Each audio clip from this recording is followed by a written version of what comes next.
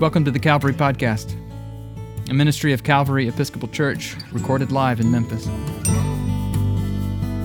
The Calvary Podcast is weekly sermons, but also conversations, reflections, and provocations about the mystery of God and what it means to be human in the world in need of repair.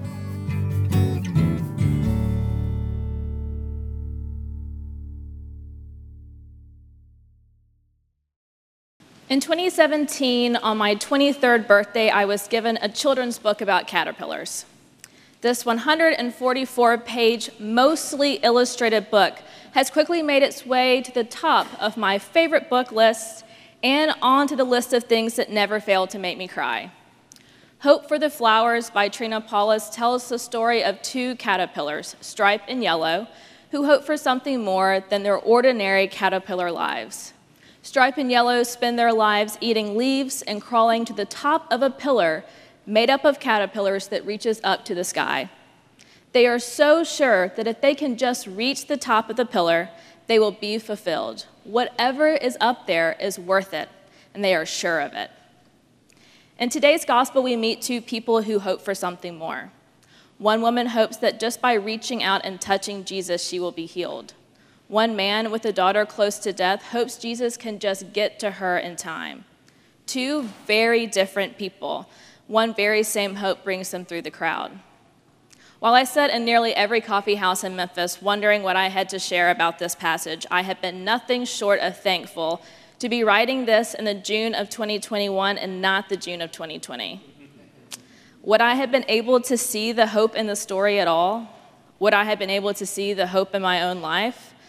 It's no surprise to say that our past year and a half has been hard, and truthfully, it wouldn't just be unsurprising, it would be an understatement. It hasn't been 12 years of pain quite like the woman in the experiences in the story, but perhaps it is the same feeling of a desperate hope for healing. How do we find hope in the midst of it all? And if we even manage to find hope, how do we keep it to fight our way through the crowd? When I look for hope today, I have to look no further than right here. I look to our baptismal font and the water in it. I look to Nathaniel, who is about to be baptized, and all of you who are about to affirm your baptismal covenant. How blessed I am to have symbols of hope surrounding me right here in this place. When I look past the sanctuary at Calvary and search for hope within this community, it's also easy for me to find.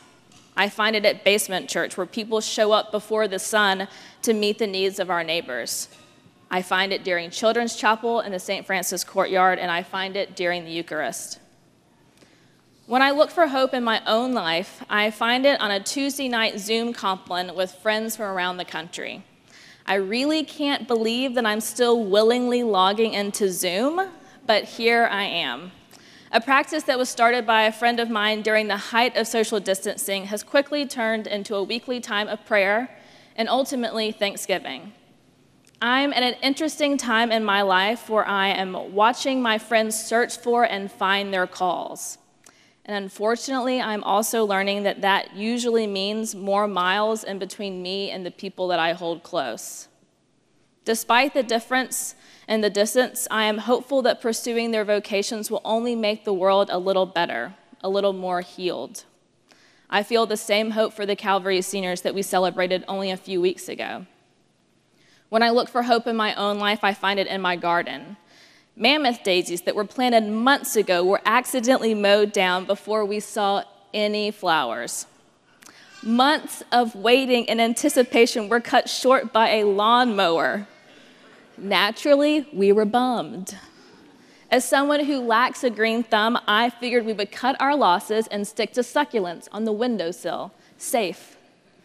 But much to my surprise, within a week, they were back and taller than ever before. The regrowth of a bunch of daisies gives me hope. In the story today, two are healed. I can't help but wonder how many people in that crowd bumped into Jesus and touched his cloak that day. I wonder how many people stayed home with a loved one that needed healing. Was it the hope to be healed that propelled the woman forward to Jesus? Was it the hope for the little girl that threw Jairus at his feet? I wonder how that woman kept hope for 12 years. I wonder if it was stories she heard about Jesus that strengthened her faith, or maybe it was a symbol of hope along the way. Maybe she was encouraged by a friend. I wonder what she did after she was healed. I know I'm asking a lot of questions and offering very little answer in return, but I think it's worth wondering about. As my favorite children's tale continues, Stripe and Yellow leave the pillar together, live happily for a while, and eventually part ways to follow their own instincts to find something more. Stripe returns to the pillar, fighting and crawling to be up, to be near the sky. Yellow follows her instincts, weaves a cocoon, and is born a butterfly. With her wings, she finally understands that there was indeed something more than the ordinary life of a caterpillar, eating leaves and crawling up. I struggle with the idea of sharing the ending to this beautiful book, but I think it's worth the spoil. Just as Stripe reaches the top of the pillar to find nothing but more caterpillars struggling to keep their footing at the top, Yellow flies to him and shows him what he is meant to become. As he loses his own hope for the future, he is reminded by another that hope exists still.